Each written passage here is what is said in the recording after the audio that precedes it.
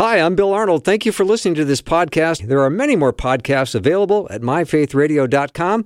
Your support makes this possible. Thank you.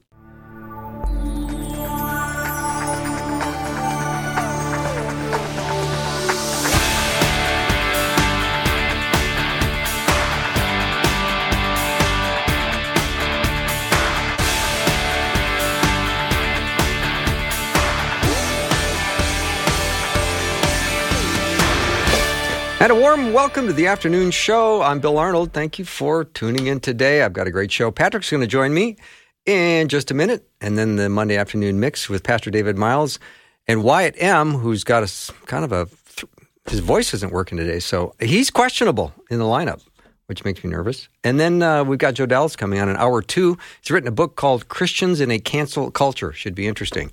But to get things started, my friend Patrick, just about everything in his life right now is under investigation, and therefore nothing can be discussed. Patrick, welcome to Professional Radio. Nothing can be dismissed. I cannot confirm nor deny those accusations. I get it. I understand. Yep. Yeah, it's nice to be here. You survived the Thanksgiving feast, I take it? I did. It was lovely. Yeah. Don't you miss Sansa-belt slacks? I do. For the people, I'm going to guess Wyatt will probably be scratching the noggin at this point. Wyatt doesn't know what we're talking about, although he is a golfer. Sansa-belt. Okay, yeah, because I used to caddy for my dad, and all the guys wear the Sansa-belt out there, and it's sort of they're French pants, Sansa-belt, meaning no belt required. In other words, these were yoga pants for men back in the day that stayed up no matter how much food you ate. Yeah, and were fire resistant. You didn't have to. They were nearly bulletproof, right? And I think they were wash and wear.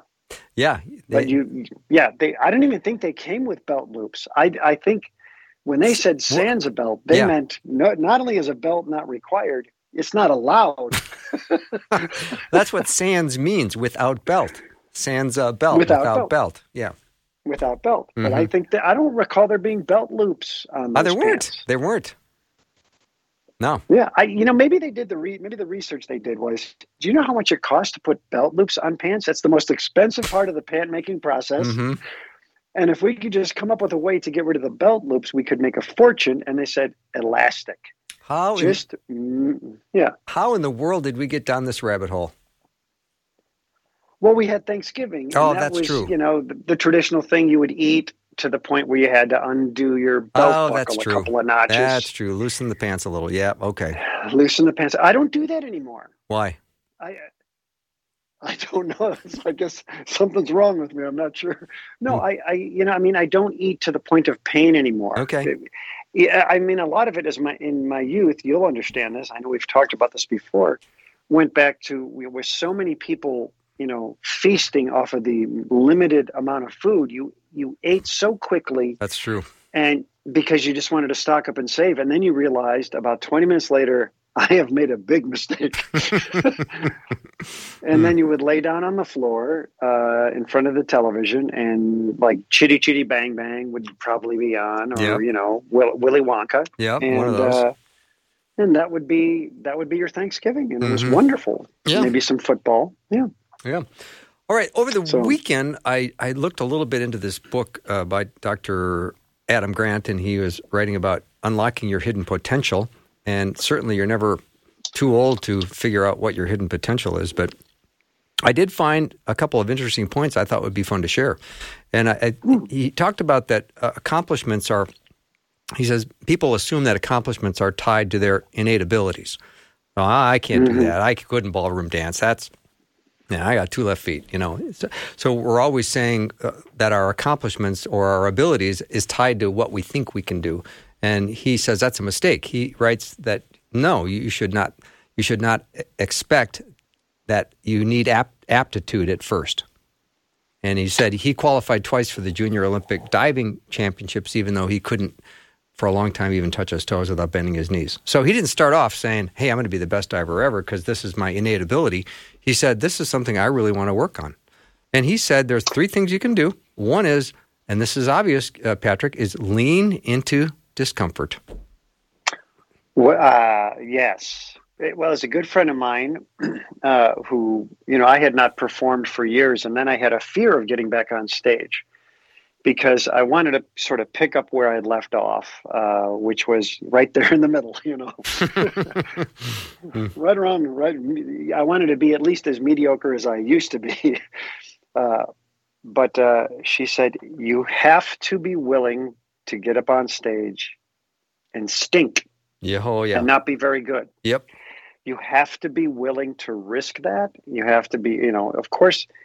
And she had a great thing that she added to that. She said, you want to make it as good as you possibly can, but it's probably not going to be anywhere near your best. It's just not. But you're never going to get to your best until you air the stink out, so to speak. Mm-hmm. Yeah. And the other thing she said is, you'll look at, if somebody were to videotape that, and you looked at it years later, you'll say, wow, I've grown so much since then.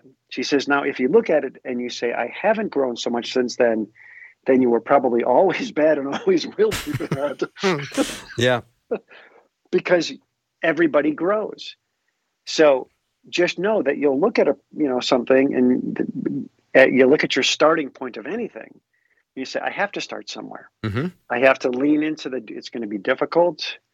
Learning a new magic trick it's amazing. After all these years, when I was a kid, I'm sure you've had this conversation. You were learning a magic trick, you'd say, I will never learn this. I will never get it. Mm-hmm. And then one day you suddenly can do it. And I, as old as I am now, I still go through the exact same experience with anything new. Yeah. I have that. I'm never going to learn this. Yeah. Never going to learn it.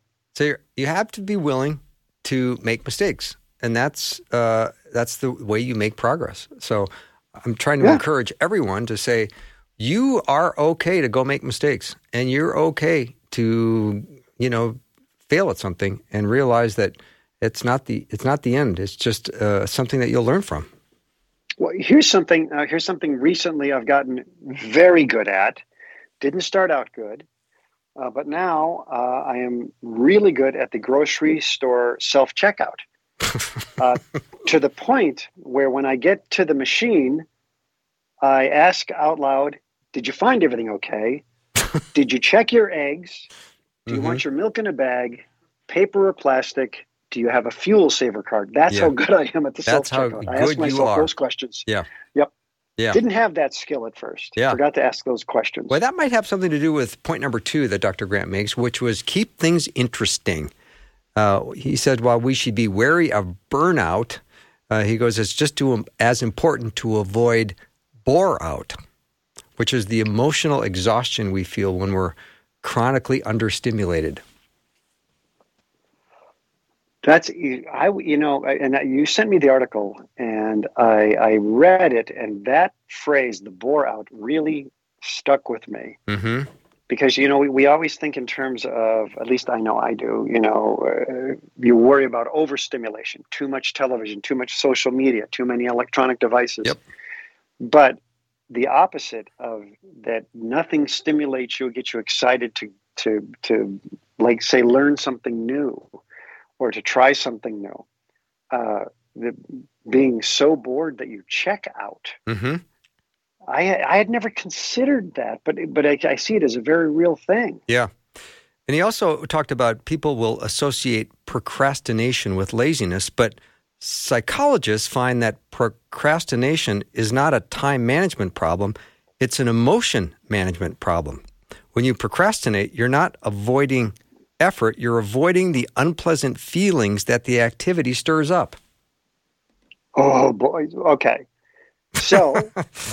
getting back to point number 1, my procrastination has always been tied to, you think you can do something, and the only way to find out is if you do it. But if you procrastinate, you won't be able to discover, A, if you're good at it, but you also won't be able to discover if you're bad at it. That's true. And so I've had a tendency to put things off to avoid the pain of finding out, you were wrong, buddy.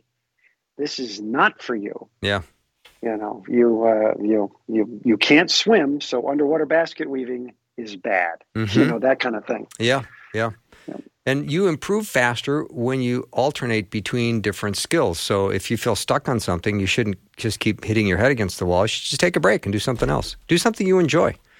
And you can sort of, like what he said, pour your creative juices into another cup. And then you can often discover new confidence and new skills, and that can give you momentum that will help you on your uphill climb. Makes a lot of sense. Well, and it's like my church is doing, and they've been doing this a couple of years in a row, where you read the Bible over the course of a year. So it's easy to look at the Bible and say that is a very large book, and I would love to read it from cover to cover. But boy, oh boy, oh boy, oh boy, how am I going to do that? And then somebody comes along and says, look, we're kind of experts in this area, and we have a sort of a smaller way to just a little incremental bit. Mm-hmm. And take up 15 to 20 minutes of your day, 15 to 20 minutes. And you're going to read some of these passages, and we'll help you through them. And at the end of the year, you'll have gone through the Bible. And you say, well, I can do that. Mm-hmm. That's a digestible chunk. Mm-hmm. My daughter learns a song on the guitar. Now, to me, to learn a song on the banjo, it takes, I have yet to learn one. But I'm hopeful that I will one day learn a song. She can do it over the course of a day because she's young and brilliant, but she just breaks it down into a measure or two and says, she'll just play it for 15 minutes, set the instrument down, come back to it a half hour later, and it's stuck. Yeah. All right. Point number 3, Patrick Albanese, is from Dr. Grant in this article I read, was ask for advice and give it too. When we seek to get better, we often ask others for feedback. But feedback may not always be helpful, in part because it focuses on what we've done in the past. So sometimes it might be better to ask for advice going forward. Now, I asked Wyatt before the show started, would you rather get feedback or advice? And he didn't say one way or the other. He was split down the middle. What would you rather get, Patrick? Well, there's always you could take either one of them negatively, right? You can, but is one framed more negatively and one framed more positively? Well, we've discovered that the tone and delivery could be, look, buddy, a word of advice. Yeah, I agree. Tone is important. Yeah, that's pretty negative. When I was doing your show, Triple Espresso, and I'm working with a director, and here you are, you've made all these choices and all these great, brilliant ideas that you have. And then somebody comes and says, yeah, that thing you're doing, I don't see that working too well. And it's written down as, I just have a note for you. I have a note for you. Now, initially, I took the word note as negative. I said, oh, really? Do you remember my note? I'd turn around a piece of paper and on it said, all wrong. Yeah. But I remember you once gave me one that said mostly wrong. And I felt like I had You had improved. Yeah, you had improved. I had improved. Mm-hmm.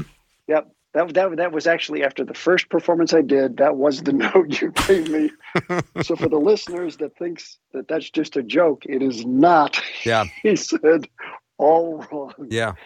But if you think of feedback as being something that is discussed in your past versus advice, which you could project into your future, it seems that advice done lovingly would be the direction you'd want to go. Do you have any advice for my next presentation?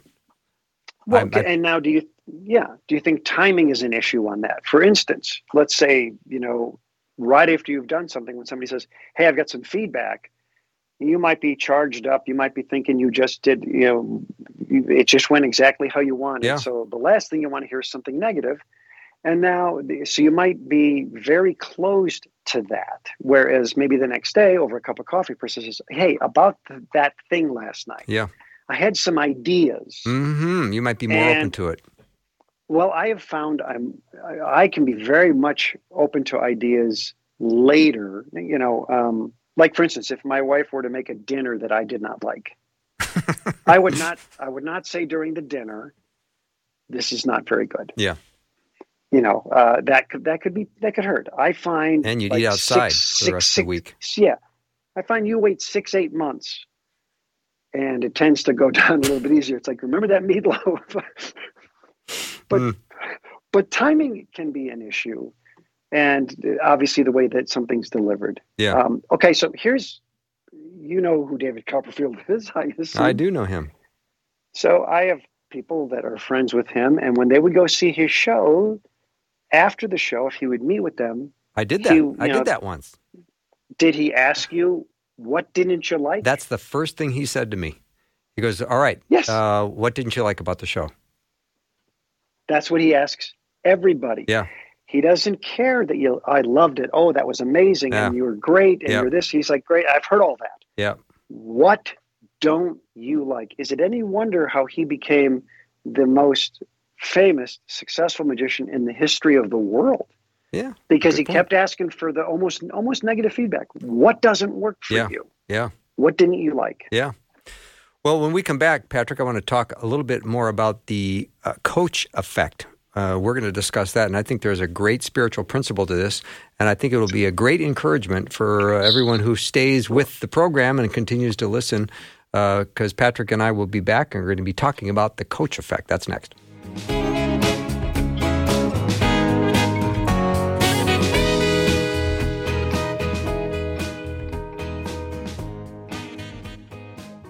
Oh, there's so much sadness and desperation and loneliness, especially at Christmas time. It seems to me that there is almost like a big magnifying glass on the world, and we see problems just magnified, and we see people in their desperate situations almost worse than ever.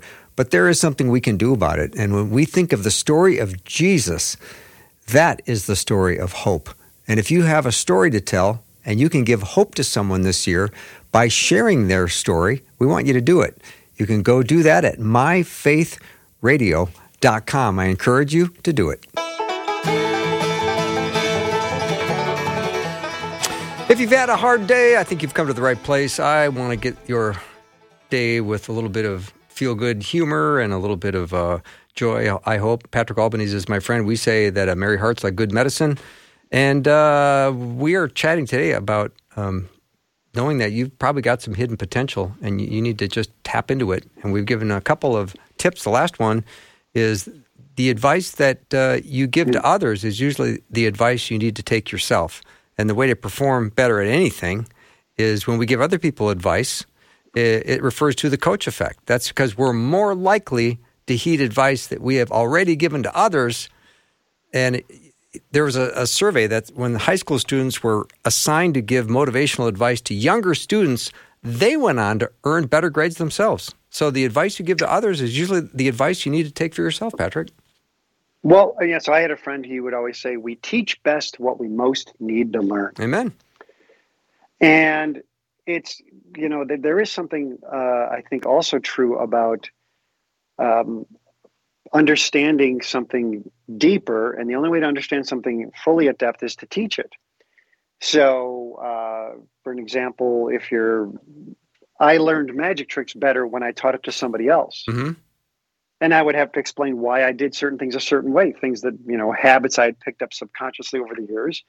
And somebody would say, why do you do that way? I'll use your show as an example again. A couple of years into it, you guys actually had me help train other actors do the show. And you did this with me. Now you've got to break down all of the things that you do as this character in the show. And you got a willing person there saying, why do you do that? Mm-hmm. And you start to realize by teaching this, I understood better what it was I was doing. And I think that's true about just about anything. If you're struggling with a Bible passage, start teaching it, start learning it, have somebody teach it to you, then see if you can teach it to somebody else. Mm-hmm. How about that old trick? Yeah, let's look at the three components. Lean into discomfort. Let's say you are really frightened by the idea of having to give a 3-minute devotional in a Bible study. Let's start our Bible study. Can you give a 3-minute devotional? And that just horrifies you. All right. Now, you can lean into your discomfort, and you can find a way to stimulate yourself in ways that you are going to learn a devotional. You're going to memorize a verse or two of Scripture, and then you're going to sit down and you're going to meet a friend over coffee and say, hey, I'm working on this little devotional. Can I just present it to you? And they're going to go, of course, let's hear it. And now you've got a little bit of practice. You've gotten out of your comfort zone, and you've practiced giving a little 3-minute devotional. Maybe it's a story from Scripture. Maybe it's your testimony, but you've got something ready to go instantly. I like that a lot. And I think, your first times doing it, you're going to find yourself probably in very friendly circumstances. It's, I know when I was, before COVID, when we were getting together with our small group, a lot, it would be, we took turns, say, leading off a prayer or a devotional. And you say, well, nobody in this group of these 4 couples and their kids is going to say, that was probably the worst devotional I ever heard. Mm-hmm. And you can no longer come to our house. It was a wonderful place. And then you got to see other people do things, and you learn some things along the way. And the next thing you know, you're at a prayer breakfast maybe, or a breakfast that somebody calls for a prayer. Right. You say, oh my, I don't really know these people very well, but I could do this. Mm-hmm. Yeah. Yeah. I like that. That is good. Yeah. And then do you ever feel anxious when somebody asks you a question and you feel like, I don't know if I know the answer and I don't want to look stupid, and at this stage of my life I should know that answer, but I don't. And then all of a sudden you go into a little bit of a mild discomfort, slight panic, and you try to change the subject. You do that, or is it just me? Hey, can we talk about something else? Because I really... So, in other words, you know what I'm talking about. I know. Exactly. Yes, but, I think I'd rather be the guy that says, I don't know. You know the frustration of going into a store and you say, I'm looking for the carriage bolts. And, the person there, instead of saying, I don't know, they say, we don't carry those. And then 10 minutes later, you find that person again and say, the carriage bolts are in aisle 7. Just so you know, you do. Mm-hmm. You do, in fact, carry them, and they're in aisle 7. So, I've had the friends. I know we have a mutual friend that he was notorious. One time he actually said to me, we were talking about something, and he was very definitive about his answer. And I said, well, I don't think that's true. And I had the definitive proof. It was on an actual prop that I had built personally, so I knew everything about it. And when we were done, he said, well, I'm a smart guy, so I figure my best guess is probably right. Mm-hmm. I don't want to be that guy. Because I think you can make, a terrible mistake, especially when it comes to biblical principles. You want to get that stuff right. Yes, you do. And I would rather delay with somebody, say, something, that question's so good. And I want to make sure I get the answer right. And I think that we should toss that one up the chain a little bit to somebody who could explain it better than I can. Yeah. And I would rather do that. Yeah. In this book, this Hidden Potential book, he talks about if you want to get a pilot's license in America, you have to demonstrate that you can maneuver out of a stall and land your plane safely, because effective training programs are intentionally designed to introduce new and unexpected threats. And evidence suggests that this element of surprise is critical. If stall training becomes a predictable routine, it no longer prepares pilots for real-life emergencies. You can't be ready for anything if you haven't trained for everything. And I think that's a great lesson, too. Have you prepared and trained to be in environments and situations where you can defend your faith and share your faith regardless of what condition or situation you're in? And it's inevitable. It's just like, a comedian, a new comedian, you will tell them, you say, there will be a day. You're going to get up on stage and it's not going to be going well at all. And then some people are going to heckle you and it's going to be going worse. And if you can walk off the stage that day and still want to get back up there the next day, then maybe this is for you. But the second thing is you have to learn how to deal with these inevitabilities that are going to come your way. You're going to share your faith with somebody who might put up a lot of resistance. Maybe you didn't see it coming. Or there might just be somebody that walks up to you and says, you're one of those Christians. Just so you know, I don't want to hear anything from you while we're sitting here at this lunch, okay?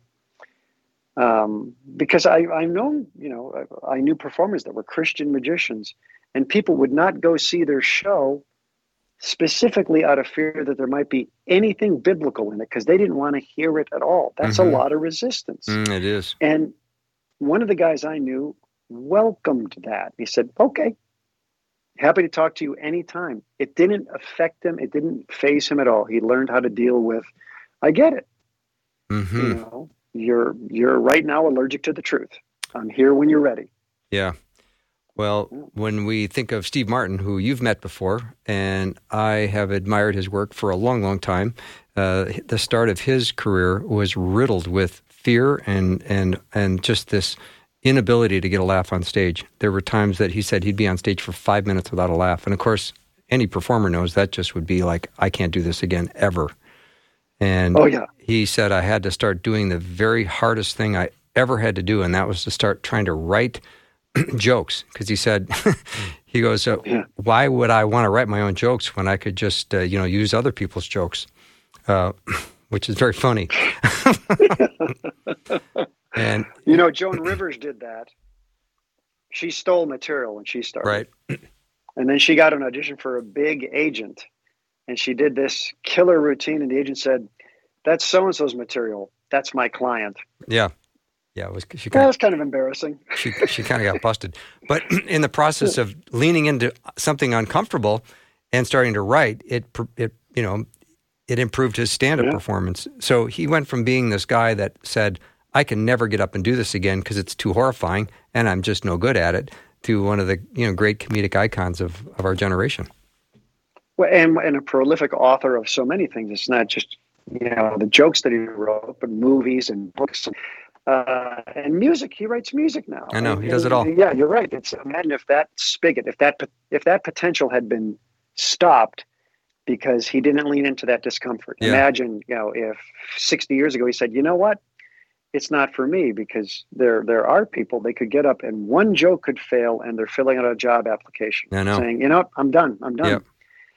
So, and they might be the next great guy. I know. So anyway, in review, Patrick, the 3 points we talked about that really were generated from this book, Hidden Potential by Dr. Adam Grant, that I read a little bit over the weekend. Just lean into whatever it is that's causing you discomfort. The feeling that something is uncomfortable is a signal that you're going to learn something new. And you should pay attention to that signal and figure out what your learning style is. Some people are verbal, some people like to read, some people like to watch videos, and, however you need to learn, go ahead and do it. And realize that you will grow more when you step out of whatever comfort zone. I hate that word comfort zone, but it is very apropos.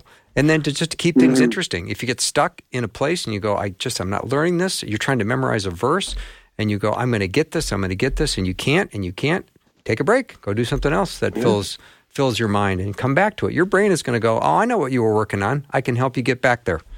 And then to make sure you ask for advice. Yeah. And then when people ask you for advice, they're doing you a favor, because you're going to want to do the very advice you give them. So realize that when you prepare a little devotional and you can do a 3-minute devotional, and it's going to have biblical content and a beginning, middle, and an end, you've done a good thing.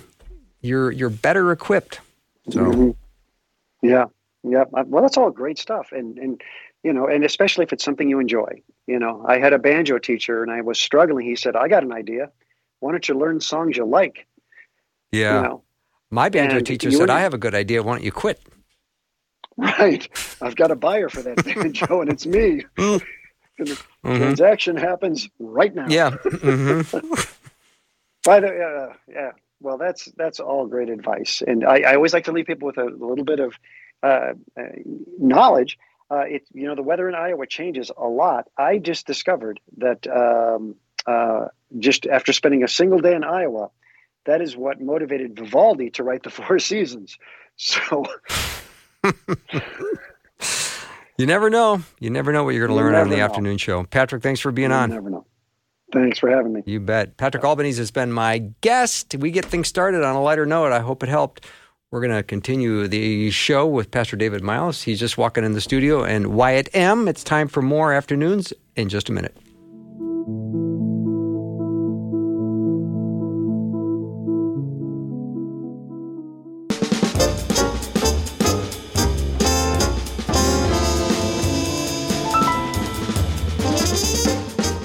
All right, it is time for the Monday afternoon mix. Pastor David Myles, Wyatt M. Wyatt may not join us today because of his voice, but David, what's up for the mix today? Hey, Bill. How are you doing, man? I'm good. Welcome. Nice long holiday weekend, and yeah. Yeah, super, super, super sweet time, and it was nice to have my one son back from Arizona and my entire family together. And nice.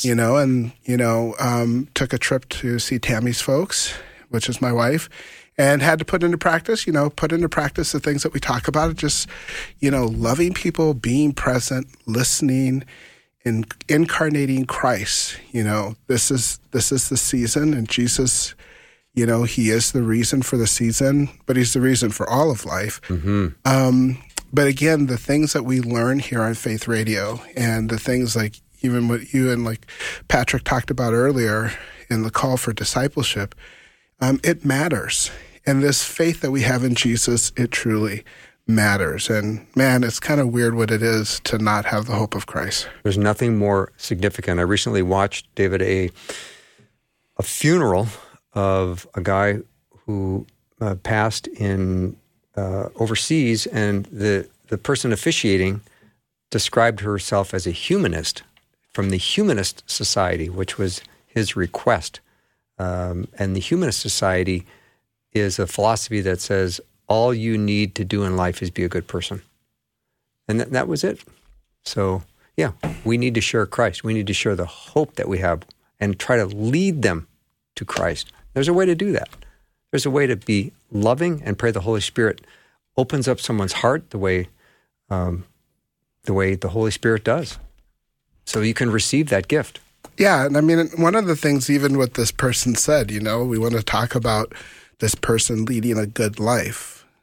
Who's deciding what good is? Exactly. And even in the Bible, when a person came to Jesus and said, good teacher, and he said, why do you call me good? Only God is good. No, this is Jesus talking. Yeah. Yeah. So when we begin to make these assessments of what is truly good, God's ways are higher than our ways, and his thoughts higher than our thoughts, because, what happened on Good Friday really didn't seem good at that moment, but because God's ways are higher and it led to the salvation of mankind, it truly was the good, or the Hebrew word tov, that gets used in the opening chapter of Genesis, that God saw the things that he made and he saw that it was good. And it repeats that because God is a good God.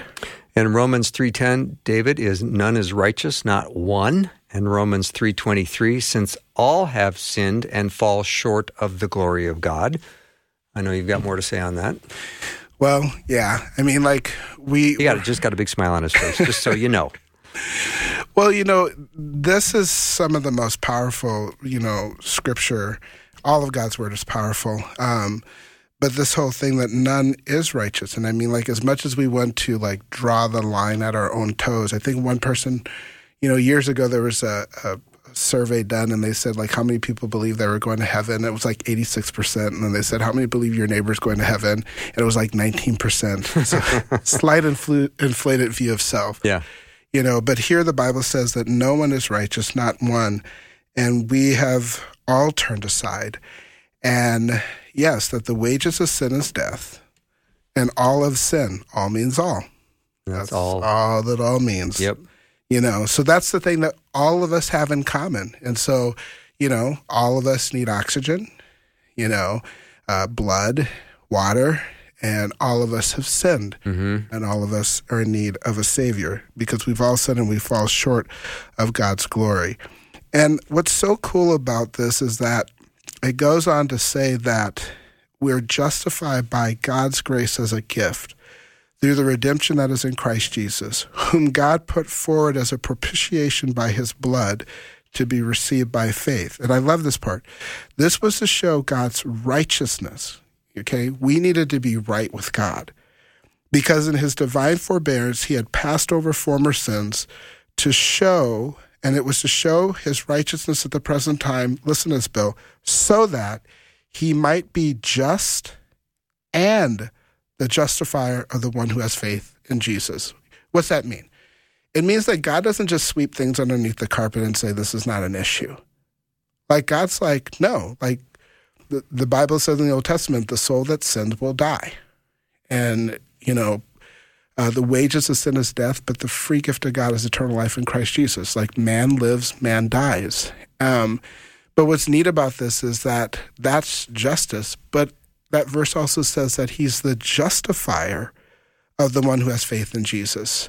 And so, like, he actually came to justify those who place their faith in Christ. So he doesn't just brush over and say this is a non-issue. He says, no, this is real. And it required the death of God's only Son to make that right. And so that's really, really amazing. I agree. Now, when we start to feel the opportunity to have a deeper conversation, because when I start to have beginning of a conversation and it goes instantly deeper with a simple question, are you a church guy? Do you go to church? It's a pretty simple question. Yeah. And they go, oh, no, I haven't gone to church in a long time.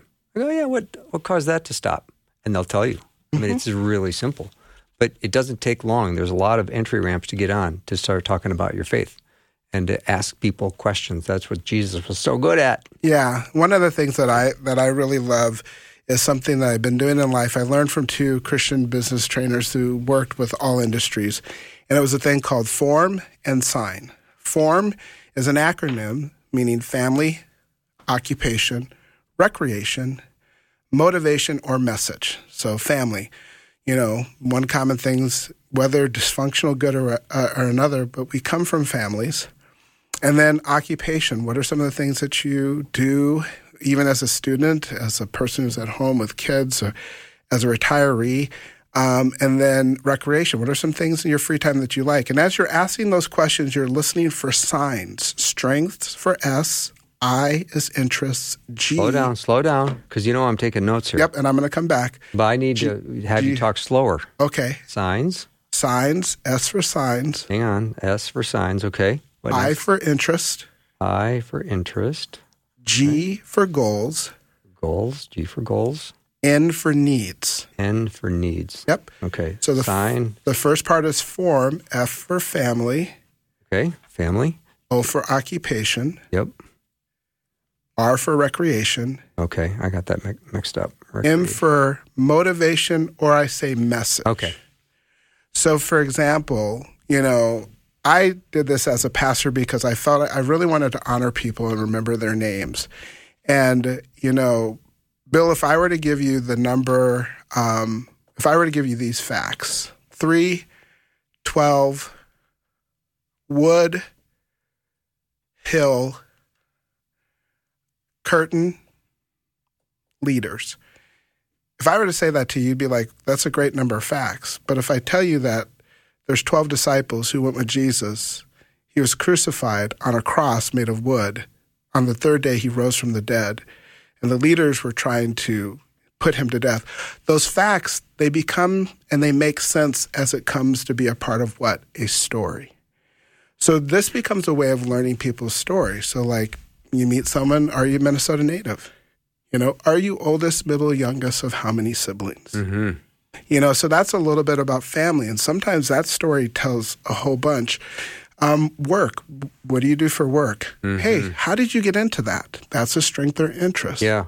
What influence did your ancestors have on your work or career decision? Mm-hmm. You go, oh, my great-grandfather was a lawyer, my dad was a lawyer, and then I was a lawyer. Yep. That comes out quickly. It comes out quickly. And then, what do you find most challenging? That's a goal, which is a positive way of solving a problem, or a need, which is solving a negative problem. Recreation, Bill, in the free time that you have, what do you like to do? Yeah. For fun. Yeah. Who got you into that? Your love of baseball. And so motivation, sometimes in asking and being a good listener, people will share their own story with you, and we care because God cares, and we incarnate listening. Yeah. I'm sorry, David. Go ahead. Yeah, if you ask a question like, do you find that you're at a crossroads in life right now? Mm-hmm. And that's a question that most people will go, I guess come to think of it, I am. Yeah. And then, tell me about that. Mm-hmm. And all of a sudden they're saying, I'm thinking about leaving this job and thinking about going to live in another state, or, they've got all kinds of things they can lay out. And all of a sudden you're in a deeper conversation. Yeah. And so when you come to the end part of that person saying that, it's like, hey, hey, Wyatt, you mentioned this earlier about your grandparent. You mentioned, that right now work is taking you out of state and you're getting ready to leave. Wyatt, do you mind if I'm going to pray for you anyways because I'm a person who prays, but do you mind if I pray for you right now about this, this, and this? You're freaking him out right now. Yeah. And a person can say, like he did, you can nod. Right. But what am I actually praying about? I'm praying about the things that I ask questions about. That they care about. And they care about, and I listened. Yeah. So I often tell people form and sign is an introvert's dream hack to conversations. I like it. All right, the Monday afternoon mix is going to take a short break. When we come back, we're doing more of this, so don't go anywhere.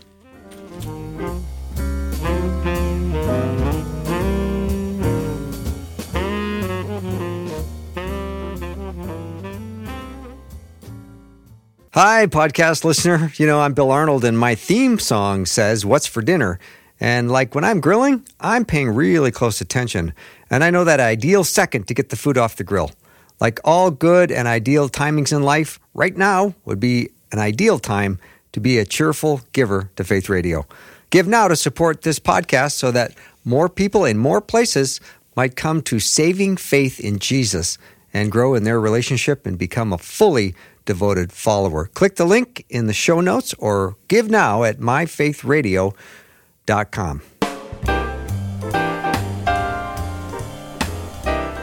It's more Monday Afternoon Mix. Pastor David Myles. Wyatt M. is not speaking today because his voice is not all there, even though I think his voice is still pretty good. It is. I think he's miming.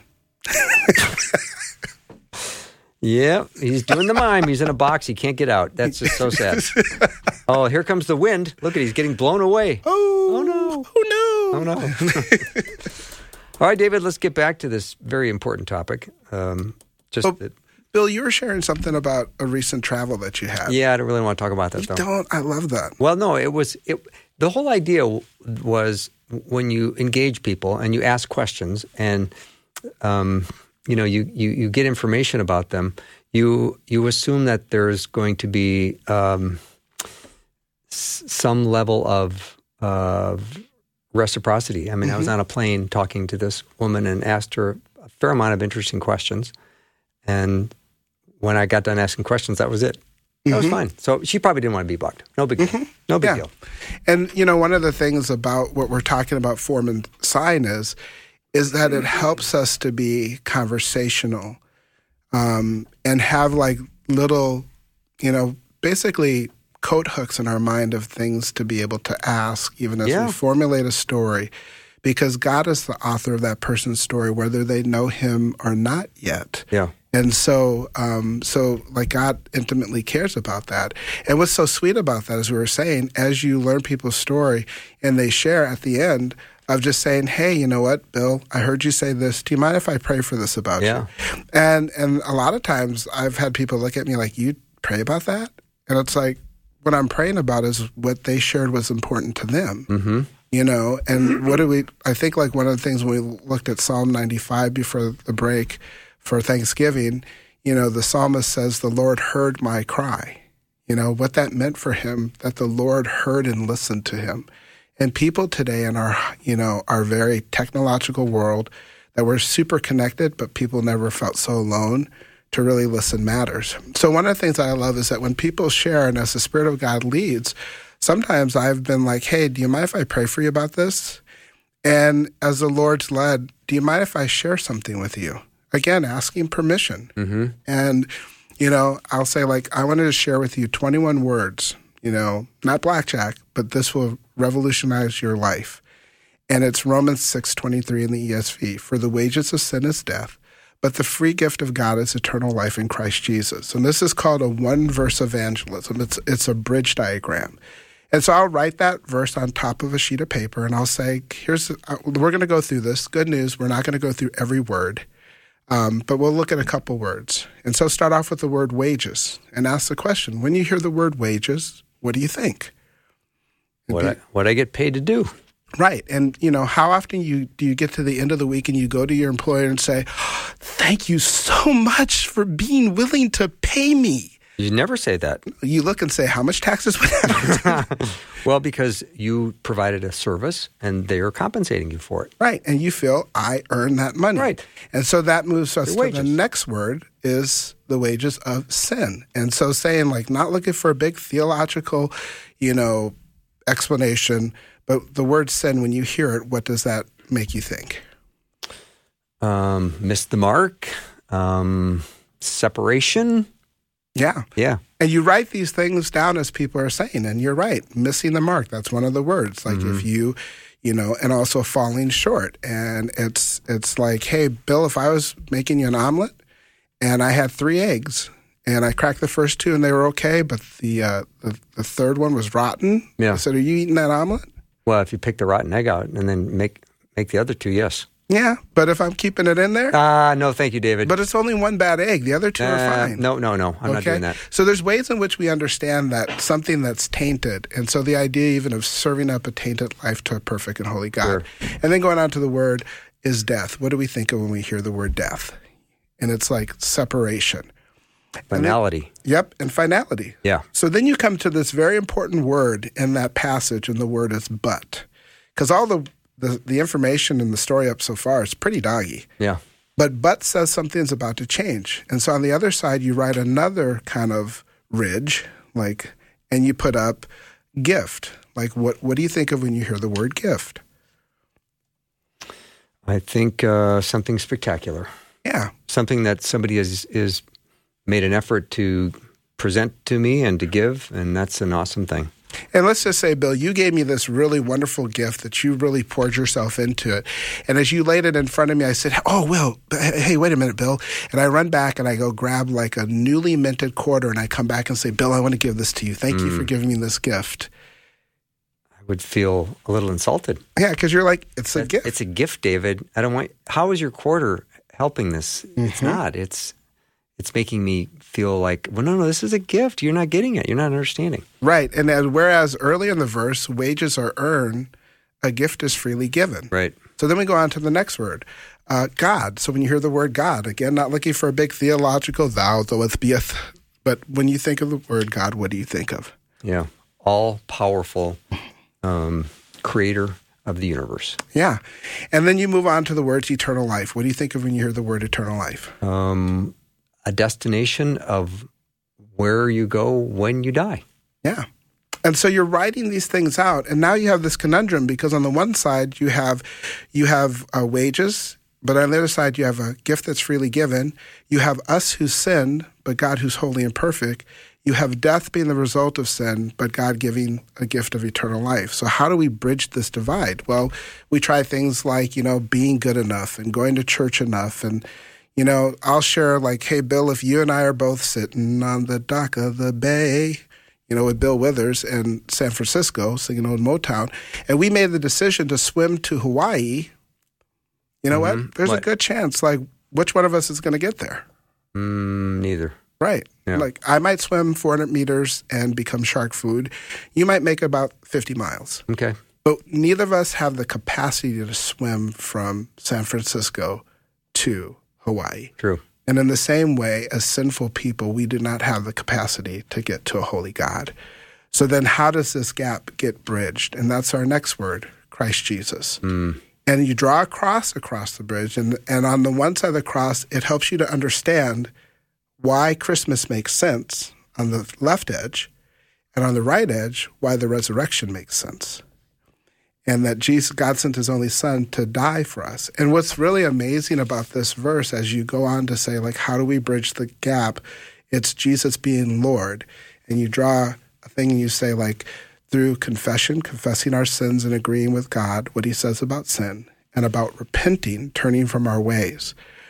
And so at this point, I'll explain to a person what's amazing about this verse is that you can see the whole of the Bible in this one verse.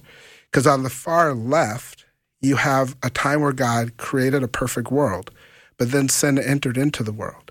And man, through his own effort, tried to make himself right with God.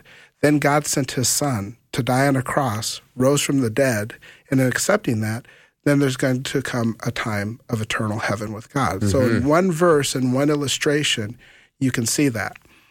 So, David, this almost is a perfect connection to what we talked about with Patrick in terms of trying to develop a 3 to 4 minute devotional that you can share with someone else. This is a great illustration. I think people would be wise, including myself, to restudy this teaching that you've just given us. So thank you for that. Yeah, and do you want to know what's really amazing about this? Is the argument that I always have when I share this. And the argument is that people can't believe that this gospel is for them. Amen. David Myles, thank you. We're going to take a break. When we come back, Joe Dallas is going to join us. His book is Christians in a Cancel Culture, Speaking with Truth and Grace in a Hostile World. That's next.